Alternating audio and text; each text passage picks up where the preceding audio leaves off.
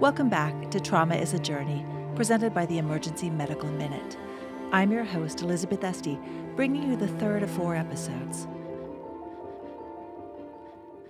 In this mini-series on rural trauma, we follow the journey of trauma patients involved in a head-on motor vehicle collision on a rural highway high in the mountains of Colorado. Unlike most rural trauma, this story took a serendipitous turn when a group of mountain bikers consisting of 2 emergency medicine physicians, a pulmonologist, an interventional radiologist, and a real estate developer stumbled upon the crash just moments after it happened. We have Drs. Glenda Kwan, Madison Macht, J.P. Brewer, and Dylan Luyten, and we're especially grateful to Jeremiah Grantham for traveling from Leadville today to join us. Dr. Glenda Kwan is a regular guest on the EMM. She's a trauma surgeon and surgical intensivist at Swedish Medical Center and director of the surgery residency program there. Dr. Madison Macht is a pulmonary and critical care physician at Centura and happens to be married to Dr. Kwan. Dr. Dylan Luyten is an emergency physician and EMS physician and the medical director of the emergency department at Swedish Medical Center, and he happens to be married to me. He's also on staff at St. Vincent's Hospital in Leadville, where our story unfolds. Dr. J.P. Brewer is an emergency physician and EMS physician at Rose Medical Center in Denver. Jeremiah Grantham is a paramedic and director of the ambulance service at St. Vincent's Hospital. Deepest thanks to you all for taking the time to be here today. Maybe another shout out to ATLS. I actually was able to teach ATLS. I think it might have even been the same week or a couple of days later. And you could teach an entire ATLS course on this. And I think for emergency physicians, speaking for myself, working in a level 1 trauma center, I have every resource and specialist, at my elbow, essentially. This was obviously different in terms of resources.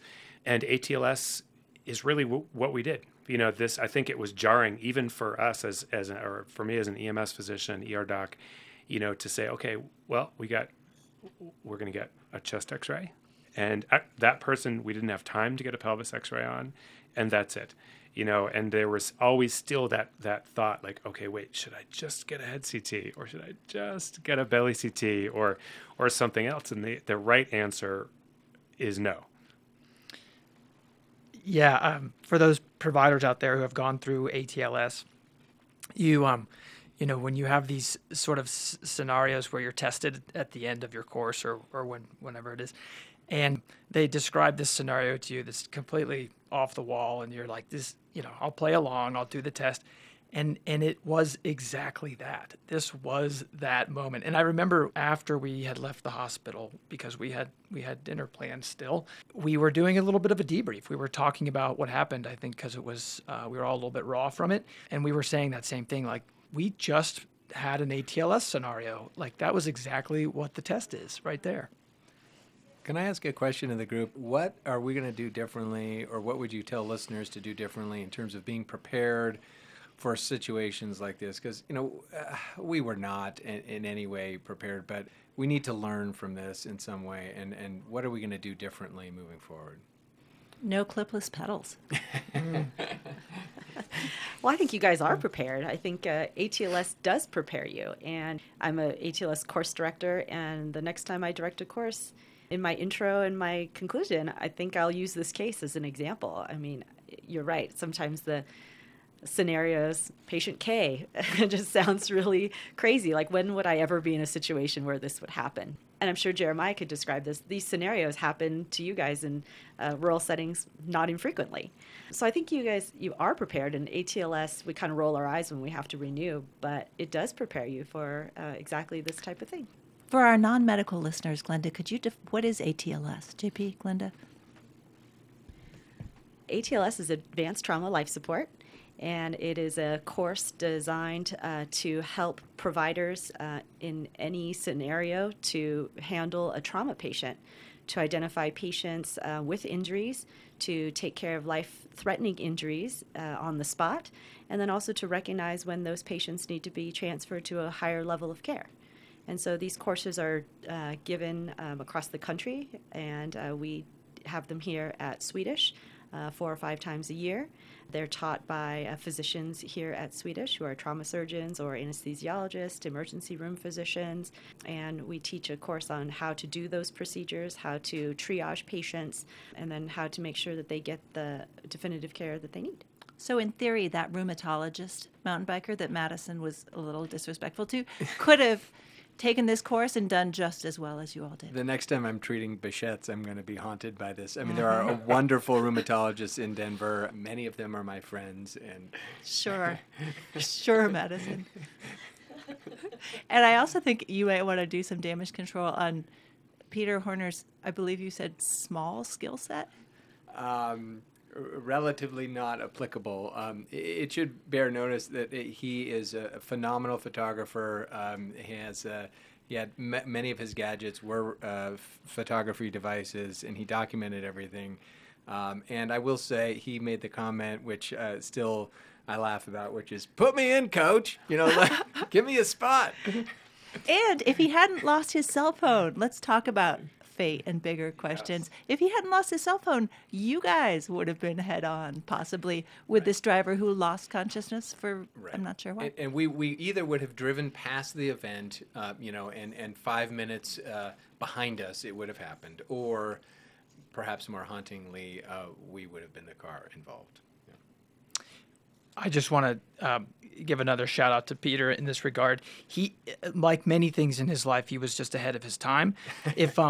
If it was 2 hours post this event, he could have been in the embolization suite doing the interventions for the pelvis that was bleeding. So he was there and ready. He just needed a suite to intervene. So true. Following up on the earlier question also about preparedness, I mean, that there is a whole study of what is your emergency jump kit, and I'd love to hear from Jeremiah about his perspective about that. I do carry a stop the bleed kit in my car. I do think, Dr. Kwan has 2 in her vehicle. I think that's very smart. I mean, we think about this constantly in emergency medicine and in EMS. What do you actually need? And we know that obviously tourniquets are incredibly important, but I do think the preparation was our preparation. We fundamentally as a team communicated well. We fundamentally understand just some basics of scene management and prioritization in trauma. We know what sick looks like. I mean, I think we've talked about this a bunch as a group after this. When you see someone, and we all saw this woman and said, she's dying right now. She's about to die. We know what that looks like. And I think that recognition and situational awareness is maybe the single most important thing. I think there's a lot to be said about sort of how you keep yourself calm in these situations. An incredible body of work. This guy, Lieutenant Grossman, famous for the book, I think it's called On Combat, which is pretty amazing about how to do self-talk and how you can sort of essentially almost like biofeedback techniques to keep your mind still and focused. You do, as it said, it's a trite, but it's true. We do just regress to our training. And I do find personally, when I find myself overwhelmed, as I did here, I literally just say to myself, A, B, C. And I literally come back to that. And I did that in this case. ABC, you don't mean that you self-soothe with the alphabet. You mean airway, breathing, circulation. Yeah. So the preparation is that maybe more than anything else.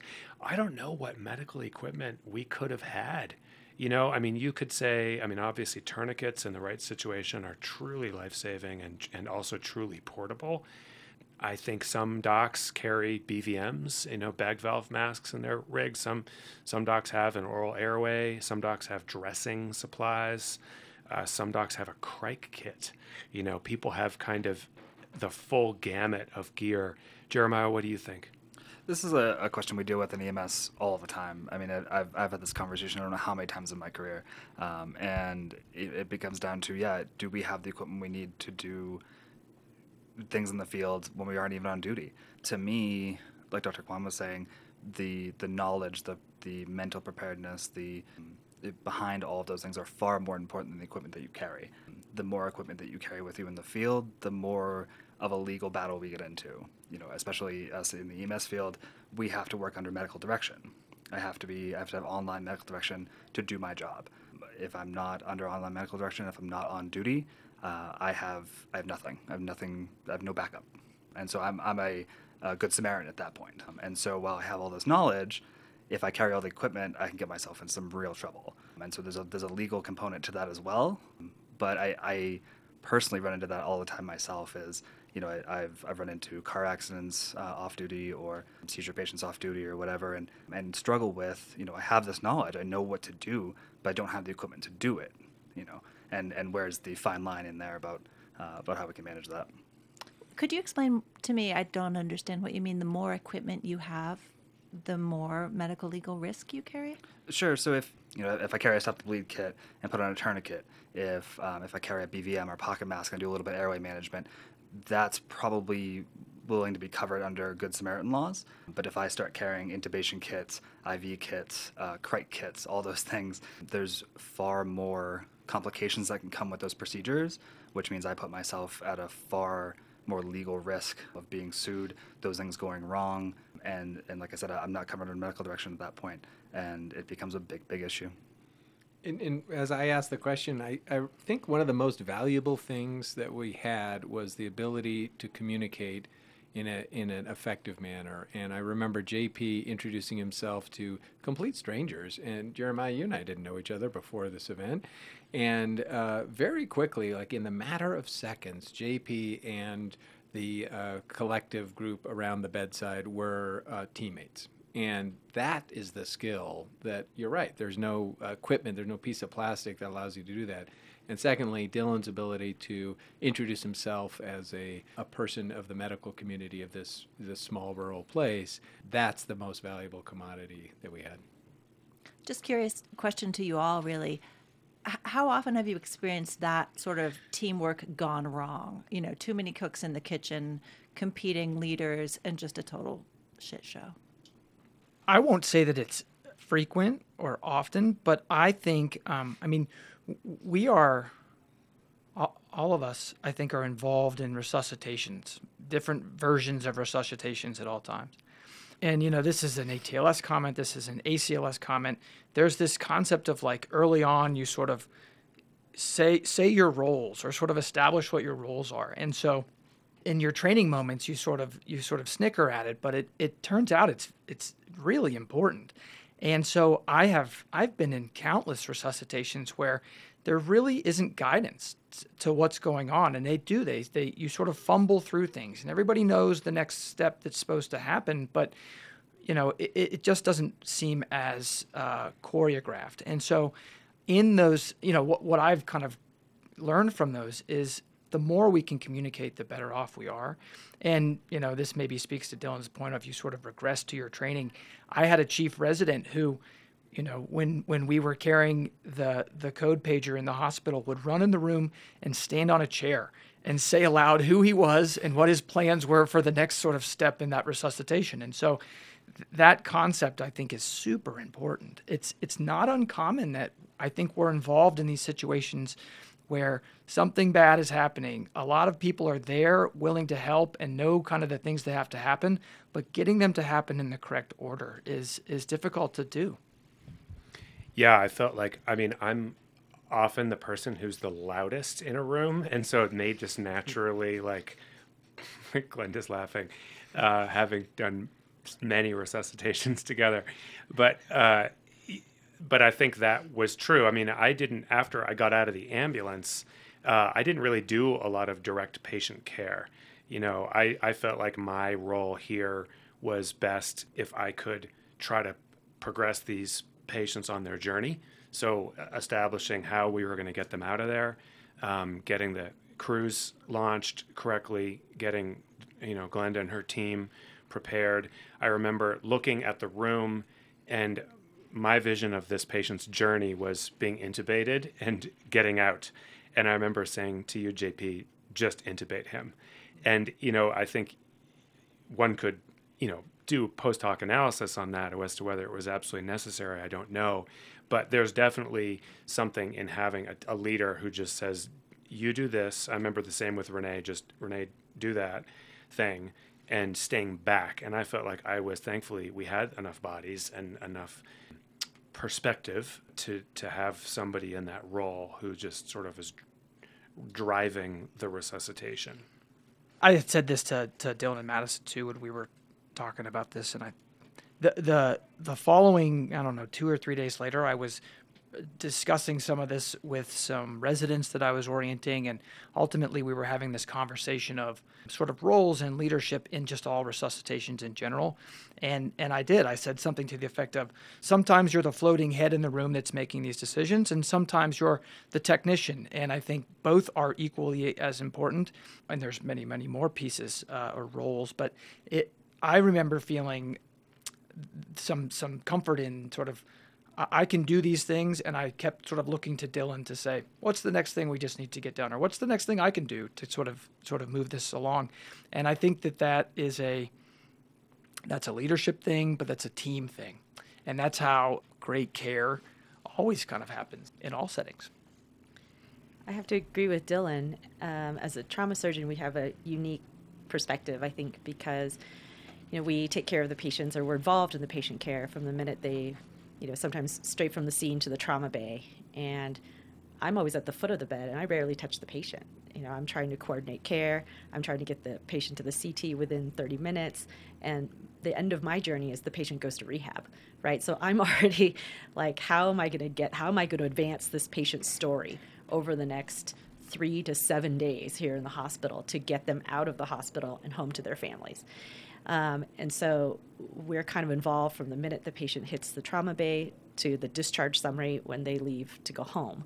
And people pop in and out of the story. So I see Dylan in the emergency department, and then I see orthopedic surgeons and neurosurgeons, and then PT and OT. And so people come in and out at different points, but somebody has to be driving that story from beginning to end to make sure the patient, gets to the ending the best ending that they can have.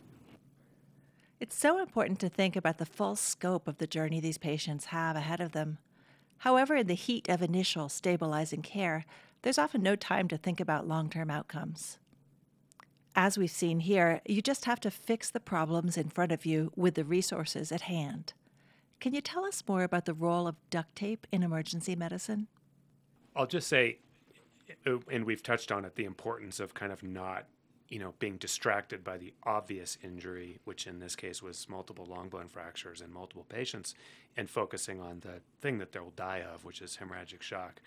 But I had just that much more respect for the difficulty on scene for EMS. I think I'm not immune to sometimes I've probably rolled my eyes at a crew who showed up with a obvious femur fracture and no traction splint, and we're sort of saying, hey, where's the Sager splint, or where's the hair splint, or something like that. But, this was a case where I really appreciated it.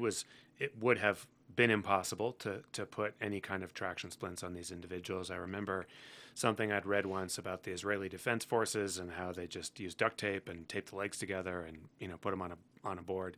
And that's exactly what we did. And I think it's a little gruesome and graphic, but, physically extricating people whose limbs are not in continuity, where there's just this sort of bag of meat where your legs are, and obviously legs are heavy, and when limbs are kind of flopping all over the place, it's very physically difficult to move these people.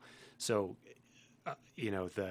the minute when that firefighter kind of opened up the case on the side of the ladder truck and pulled out a big roll of duct tape, that was key for us. And I remember just taking the time to ankles, knees, thighs, hips together with duct tape. That was key. There was, I remember one time when we were in the resuscitation bay, and actually I think the helicopter had arrived, but we had a little bit of extra time, and I wanted an x-ray of the younger patient's pelvis, and actually we thought we'd have time to look at this leg as well, because we had been wrestling his leg the entire time, and I think you had, once we were in the emergency department, you were able to kind of build some fiberglass splints, and we were trying to do some traction and build splints for the younger gentleman. And ultimately, when he was sort of with legs taped and still sort of in traction in that way, we had an x-ray of his femur, and it looked great. And anytime you would mess with that sort of like duct tape version of traction, the leg just looked really not great. And it was sort of like, this is just the best way to do this now. Let's not mess around with other things and just try to keep these bones lined up. I felt like every time his leg would be released and shortened and move, I was like, there's a unit of blood. There's a unit of blood. And it was ultimately duct tape, I think, worked well, or Curlex, whatever we ended up using. Hopefully it looked that way when it got down into the emergency department, but I'm not sure. And for our non-medical listeners, why would duct taping a person's bag of leg meat help that person? Well, yeah. So I think specifically in these long bones, and there's better experts in the room than myself, but these long bones are very vascular, and when fractured can bleed substantially. And the thigh specifically is a place where you can put a lot of blood probably. And so if the bone is in alignment, in theory you're able to tamponade some of that bleeding. In theory you're able to kind of minimize some of that bleeding. And when it's not in alignment, the soft tissues, the meat, opens up these kind of potential spaces, and you can lose a lot of blood there. I don't know if that's the best way to say it, but I think that's the way I like to think And of it. for that rheumatologist who's gung-ho to act out, how tightly do you, when do you duct tape the leg meat, and how tightly do you duct tape the leg meat, Dr. Kwan? I think anytime you have a displaced fracture, not only aligning the bones will, as JP mentioned, can stop the actual fracture bleeding, but it also reduces the patient's pain. And so that keeps the patient calm, keeps their blood pressure under control, and kind of calms the scene down as well. Like a swaddling. It is a swaddling. So you're really using the other leg as a splint if you don't have a manufactured splint on hand. Yeah, it's like buddy taping the finger to the other finger a little bit, and we just getting the leg out to length. Your quadriceps are super duper powerful. Your hamstrings are super duper powerful, and when that femur is broken, then the quads are contracting, the hamstrings are contracting, the legs foreshortening, the bones overriding.